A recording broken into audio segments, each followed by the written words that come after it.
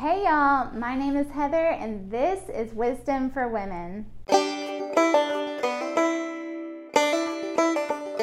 So in Philippians 4 verses 4 through 6, Paul says, "Rejoice in the Lord always. Again I say rejoice. Let your gentle spirit be known to all men. The Lord is near." Or some versions say the Lord is at hand. Then he goes on in verse 6 to say, "Be anxious for nothing, but in everything by prayer and supplication with thanksgiving, let your requests be made known to God." So this verse really stood out to me because when I think about the anxious part of this verse in verse 6, he says, "Be anxious for nothing."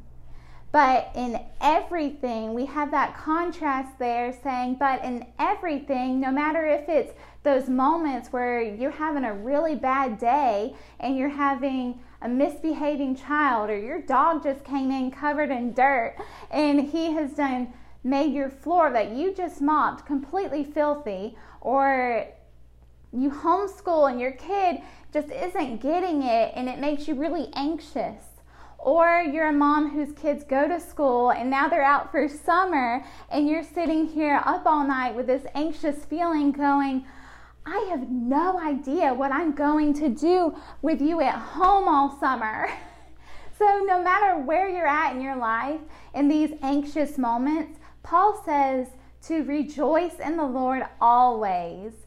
And then how do we do that? Through everything in those high moments, those mountaintop moments, or those low valley points, but in everything, take it to God in prayer by supplication and thanksgiving. Let your requests be made known to God, but you're also rejoicing in the Lord always. So if you ever have those anxious feelings that you need to just get away from the moment, then you can go to God in prayer, remove yourself from that anxious situation, go lock yourself in the bathroom or a closet if you need to, and spend time rejoicing in the Lord. It'll help you have a renewed spirit in the long run, and you can come back out of that and come back to the situation with a refreshed look, a new perspective focused on rejoicing in the Lord, no matter what the situation is, because he says, be anxious for nothing. Nothing. Don't let the bad behavior of your child make you anxious. Don't let finances make you anxious. Don't let anything make you anxious. But in everything, take it to God in prayer and rejoice in the Lord always, because the Lord is near, or the Lord is at hand. So he is always there, ready to hear your prayer, ready to listen to you, and there to comfort you through your prayer.